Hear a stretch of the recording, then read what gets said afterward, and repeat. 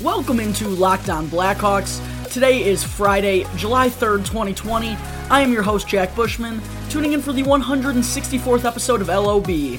Today I am bringing you an episode in the later afternoon/evening for the first time, with today being a day off for a lot of people, so I wanted to make sure you all got to enjoy your day. And not gonna lie, I also wanted to do that myself a little bit, but I also had to be sure to get out the third episode of Locked On Blackhawks for the week, so here it is. As always, be sure to subscribe to the Locked On Blackhawks podcast for free wherever you listen to your podcasts, whether that be through Apple Podcasts, Spotify, SoundCloud, etc. You'll be able to get the latest episode of Locked On Blackhawks as soon as it comes out each day. Also, please go follow the Locked On Blackhawks Twitter page, which can be found at _Blackhawks, as some good stuff will be posted there daily as well. By the way, today's episode of Locked On Blackhawks is brought to you by RockAuto.com. Amazing selection, reliably low prices, all the parts your car will ever need. RockAuto.com. Make sure to check it out and tell them the Locked On Podcast Network sent you. Okay, so to kick off today's episode, I want to talk about the latest news surrounding the NHL's potential return to play plan, with a lot of updates coming in the last 48 hours or so. So right after Wednesday's episode dropped, we got word from TSN's Bob McKenzie that the NHL has finally come to a final decision regarding their two hub cities, with Edmonton and Toronto officially winning the battle over Chicago and Las Vegas. This shouldn't really come as much of a surprise, as the United States is not in great condition right now, especially in the western and southern regions of the country, which is why Las Vegas went from a lock to out of contention in the matter of a week or so. Chicago is one of the better options in America right now, with cases steadily declining in the state of Illinois, but as a whole, Canada is just much safer than the US, so I completely understand the league's decision here. I saw a tweet today, actually, from a news director in Toronto that said Canada as a whole has recorded a total of 104,772 COVID-19 cases since the beginning of January, and the United States, on the other hand, has recorded over 100,000 cases of COVID-19 in just the last 2 days alone. So, yes, this move makes complete sense from the league. Toronto may not be the safest option, but any city in Canada has a fair argument over the US right now, because there are huge concerns surrounding this second spike of the coronavirus. So we finally have our decision on the hub cities if this 2014 postseason does play out. So now we don't have to talk about it every episode on the podcast, which I'm sure some of you out there are thrilled about. So there you have it. The Western Conference hub city will officially be Edmonton, while Toronto will serve as the host of the Eastern Conference teams. Now, originally, I thought that the league was going to put the Western teams in Toronto and the Eastern teams in Edmonton, but I guess the league isn't worried about giving the Oilers or the Leafs a home ice advantage, as they each will be staying in their home cities for at least the opening rounds of the postseason. Now, if I were a higher up in the Blackhawks front office, I would be really upset with the league's ruling on this year, as the Hawks could make a fair argument about the Oilers having an unfair advantage for their best-of-5 play-in series. It's also worth noting that the league announced that Edmonton will also serve as host for both the conference finals and the Stanley Cup final, so if they do continue to advance throughout this postseason, they will be playing and staying for all 4 rounds in their hometown, which, I don't know, to me, it would just make more sense for the two sides to switch conferences, so that, at worst case scenario, Edmonton only plays the final 2 rounds in their home building instead of 4, but I don't know, maybe the league will make a change in the next couple of weeks here, but at the moment, that's bad news for the Blackhawks, because it sure looks like they'll be playing their best-of-5 play-in series against the Edmonton Oilers in Rogers Place in around a month or so. To continue talking about some updates from the league regarding the potential playoffs, we finally got some dates for when all of this is set to take place, courtesy of Bob McKenzie per usual. So, McKenzie wanted to be clear that all these dates are tentative and highly subject to change at the moment, but currently, the league is looking at training camps opening on July 13th, moving it back 3 days from their original date of July 10th, with teams then traveling to their respective hub cities on the 26th of July. As for the postseason, that is set to begin on August 1st, with all of that, with the Stanley Cup final ending sometime in early October. So it looks like we'll have a postseason for around three and a half months or so. As for Phase 2 of the NHL's draft lottery, that is set to take place immediately following the best-of-5 play-in series, so we can expect that around August 10th to August 12th. That's when we'll know who has officially won the Alexis Lafreniere sweepstakes. We also got the news regarding free agency, which was supposed to take place 2 days ago, but will now occur on November 1st, 2020, so NHL contracts will now expire 4 months after they originally were supposed to. Now, of course, don't forget that these dates are not set in stone, as unfortunately we are continuing to receive bad news regarding the potential return of professional sports in North America. But still, it's nice to have dates for when everything is supposed to come back, so that if we do see the number of positive cases from NHL players and staff members remaining low in the next week and a half or so, then training camps could be opening up here pretty soon. Alright, I think that just about covers all the information regarding the NHL's return to play plan. Now let's move on to our next segment of the day, where we'll talk about Calvin DeHaan's return to Blackhawks practice, and also some updates pertaining to possible compliance buyouts with the NHL's projected flat cap for each of the next 3 seasons. But first, I need to talk about RockAuto.com, the best place to shop for all your auto and body needs. Amazing selection, reliably low prices. Visit RockAuto.com and tell them the Locked On Podcast Network sent you. That's RockAuto.com for an amazing selection and reliably low prices.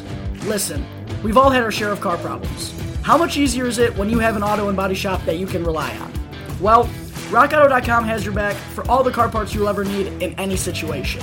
One more time, check out RockAuto.com for reliably low prices and an amazing selection, and make sure to let them know the Locked On Podcast Network sent you. RockAuto.com, an auto and body shop that you can trust for reliably low prices.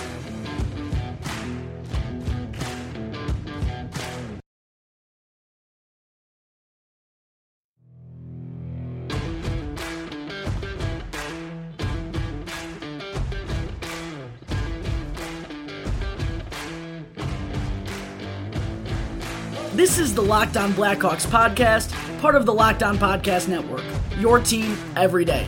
Thanks for listening today. I am your host, Jack Bushman. Be sure to check out my personal Twitter page, @JackBushman2, and my Blackhawks Twitter page, @TalkinHockey. That's capital TALKIN, capital HAWKEY, for all the latest Blackhawks news and updates. Also, be sure to subscribe and follow the Locked On Blackhawks podcast for free wherever you listen to your podcasts, and also on Twitter to get the latest episode of this podcast as soon as it comes out each day. Okay, so we just finished talking about some updates surrounding the NHL's hub cities and the potential 2014 postseason. Now let's talk about some good news from Blackhawks voluntary practice on Wednesday, which was a Calvin DeHaan sighting at Fifth Third Arena for the first time in what seems like forever. Of course, DeHaan was originally supposed to miss the remainder of the 2019-20 season after undergoing another shoulder surgery back in December, but because of this break due to COVID-19, he's actually back on track to suit up for the Blackhawks in these playoffs. This would be a huge boost on the back end for the Hawks, as DeHaan is without a doubt the top shutdown defenseman on the team, and he'll help eat up minutes that would have been put on younger players had he not been back. Not to mention, the Hawks are slated to take on Connor McDavid and Leon Draisaitl in the qualifying round, so having DeHaan back to help stop those guys from lighting up the score sheet is a huge bonus. Without him, I honestly am not sure they'd be able to get the job done. I mean, the Hawks' top pairing is supposed to be Duncan Keith and rookie Adam Boqvist. So, without DeHaan, I'm not sure I like our chances against McDavid and Draisaitl. I expect the Blackhawks to place DeHaan on the second pairing along with fellow shutdown blue liner Connor Murphy, who actually will be making his playoff debut versus Edmonton if all this does happen. Those two guys both can play 20 or so minutes per game together, while mostly in defensive situations, which gives the Hawks the ability to throw more offensive options like Boqvist and Keith out there in the offensive zone more often. I just think that DeHaan's return really allows the Hawks to play to their strengths more, so I'm really excited about his potential return to the lineup. Taking a look back at DeHaan's 29-game 2019-20 regular season, and he was actually super efficient for the Blackhawks in his limited games. He finished with one of the better plus-minuses on a poor defensive team at +10, and while plus-minus is not a stat that truthfully reflects how a player is playing, I still find it impressive that a guy like DeHaan, who plays in mostly defensive situations, was able to put up a number that high on the Blackhawks. DeHaan also racked up 73 shot blocks and 93 hits in his 29 games, so about 2.5 blocks per game and over 3 hits per game, and that's exactly what the Blackhawks were missing in the second half of the season. Someone that could be physical in front of the net and in the boards, someone that will step in front of every shot and play huge minutes on the penalty kill, so that's exactly what the Blackhawks will be getting if they do get Calvin DeHaan back for this potential postseason. Tongue twister there. One final statistic that stood out to me was that DeHaan was only on the ice for 11 goals against at even strength in his 29 games played, which is almost 1 goal allowed in every 3 games he played in. And as I said a minute ago, that's pretty impressive stuff from a guy who sees a lot of his time in his own zone. Not to mention while averaging roughly 20 minutes or so per game for one of the worst defensive teams in the league. Not bad. So I think we can all agree that having Calvin DeHaan back for the best-of-5 series makes a huge difference in the Blackhawks' chances for an upset of the 5-seeded Oilers in their own building. So finally, the Blackhawks receive some good news involving an injury, and hopefully we continue to see DeHaan practicing with the team at Fifth Third Arena without any setbacks to that shoulder. Okay, so before we move on to our daily regular season recap segment, I need to mention some other news that Mackenzie dropped on Wednesday that involves the Blackhawks, which is that compliance buyouts sadly are not expected to be part of the new CBA agreement.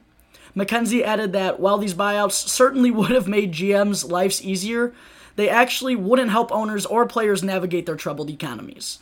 So, if you're still not sure what I'm talking about, basically, the Blackhawks care because now they are officially stuck with Brent Seabrook's contract, unless a buyout occurs, which it very likely won't, until the deal is set to expire at the end of the 2023-2024 season. When I tweeted that out the other day, many people got upset with me that I put it in that way, saying that the Blackhawks are stuck with Brent Seabrook, but to put it frankly, that's what they are. I think a lot of people out there assume that I'm a Brent Seabrook hater, which couldn't be farther from the truth. Anyone in their right mind would have signed that deal had it been handed in front of them. But the Hawks are still going to be stuck with him for the next 4 years after this one. That's just a fact. And that could be a huge problem for the Hawks down the line, especially because of his full no movement clause. On top of the fact that he likely will be taking up a lineup spot for a couple years to come. We've already seen this be an issue a bit the last couple of years here on whether or not the team should scratch Seabrook, but that just doesn't seem like an option at the moment. It just feels like everyone around the organization has too much respect for him, and honestly, that could be detrimental to the team's future, as much as I don't want to say it. The Hawks need to be able to get their young guys in the lineup every night, but Seabs only adds to the current logjam the Hawks have on their back end. It's also tough to see a guy like Seabrook put up only 4 points in his 32 games this season, and after double hip surgery and shoulder surgery this offseason, there are obvious reasons to be concerned about whether or not number 7 will be able to return to the NHL speed ever again. Alright, so now I think that will take us to today's regular season recap, where I give a brief recap of one of the Blackhawks players' 2019-20 regular seasons, just as a bit of a refresher on how they did this year before the potential best-of-5 playing series against the Edmonton Oilers.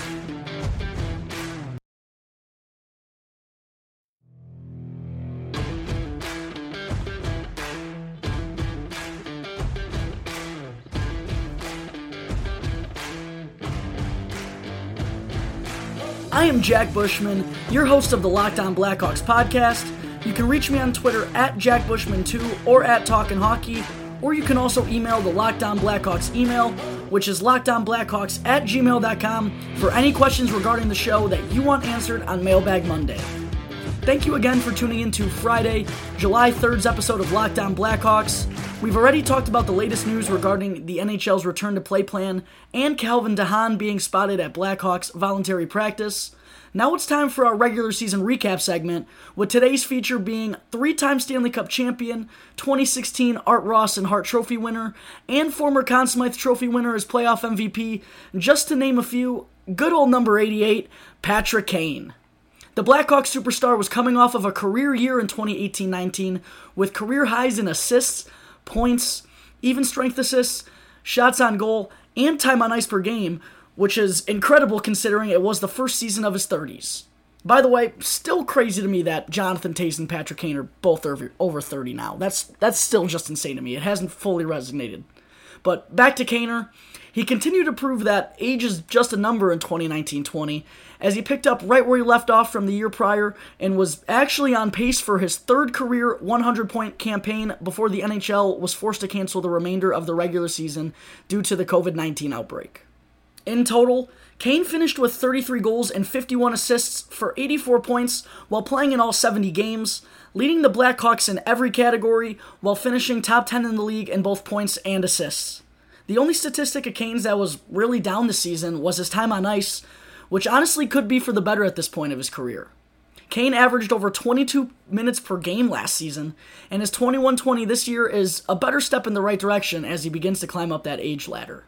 Now, I'm not saying that Kane can't handle that ice time right now. He clearly can, but I think getting him closer and closer to that 20-minute mark as the years go on will only help keep him around longer. And to me, even 21-20 is still a little high for him at this point, as I would feel a little bit better if he was getting closer to that 20-minute per game point. The only problem is the Blackhawks don't exactly have the best forward depth at the moment, so in order for the team to succeed, Kaner kind of needs to play those minutes, so it's a tough medium to find. Besides the ice time, though, the only negative that I took away from Kane's game this season was his 40 penalty minutes, which were his most in a season since he was 23, and we didn't even play the final 12 contests. As I just mentioned, the Hawks kind of need Kane on the ice to have a chance to win, so taking unnecessary penalties isn't exactly what we need him to be doing right now. It is also worth noting that out of the 70 games that he played in, Kane was held off the score sheet only 16 times. In comparison, Kaner had 20 games this season with 2 points or more, so he actually had more games with multi-points than games with 0 points, which is pretty remarkable. I also want to mention that the Blackhawks went 3-10-3 in those 16 games where Kane didn't tally a point. So basically, when he's not going, neither are the Blackhawks, which has kind of been their theme ever since the 2015 Stanley Cup, it feels like. Kane's best performance of the season was probably his hat trick against the division rival Minnesota Wild, as Kane always seems to find a way to dominate them, which I love. But he also had a pair of 4-point contests this season as well, coming just 12 days apart, actually, against the Winnipeg Jets and Calgary Flames. So 2 Canadian teams there within 12 days, kind of a weird connection. But all in all, 2019-20 was just another year for Showtime as he continued to dominate his opponents in style yet again. Kane never really saw consistent line mates this season, which almost makes his campaign that much more impressive. But if I were Jeremy Colleton, I would load up the big guns and put Kane on the Blackhawks' second line along with Alex DeBrincat and Dylan Strome in an attempt to match the high-powered Edmonton Oilers offense led by McDavid and Draisaitl in the potential best-of-5 play-in series in the 2014 postseason. Alright, so I think that is going to wrap up Patrick Kane's regular season recap and also Friday, July 3rd's episode of Locked On Blackhawks. Thank you again for tuning into the show, and be sure to subscribe and follow the Locked On Blackhawks podcast for free right now on your favorite podcast app, and you'll get the latest episode as soon as it's out each day. And after the show, ask your smart device to play the Locked On NHL podcast for all the latest news about a potential return to hockey in the next couple of weeks. As always, following a Friday, the next episode of Locked On Blackhawks is Mailbag Monday, so don't forget to hit me on Twitter at my personal account at JackBushman2 or my Blackhawks account at Talkin' Hockey for any questions at all regarding anything related to the LOB podcast. Or you can always email the Locked On Blackhawks email, which is lockedonblackhawks@gmail.com, or call 708-653-0572 to leave a voicemail. I really enjoy this segment, guys, so please, if you have anything at all that you want to ask, be sure to do so. Alright, so thank you again for listening to Friday's episode of Locked On Blackhawks. Until next time, please enjoy your 4th of July weekend responsibly.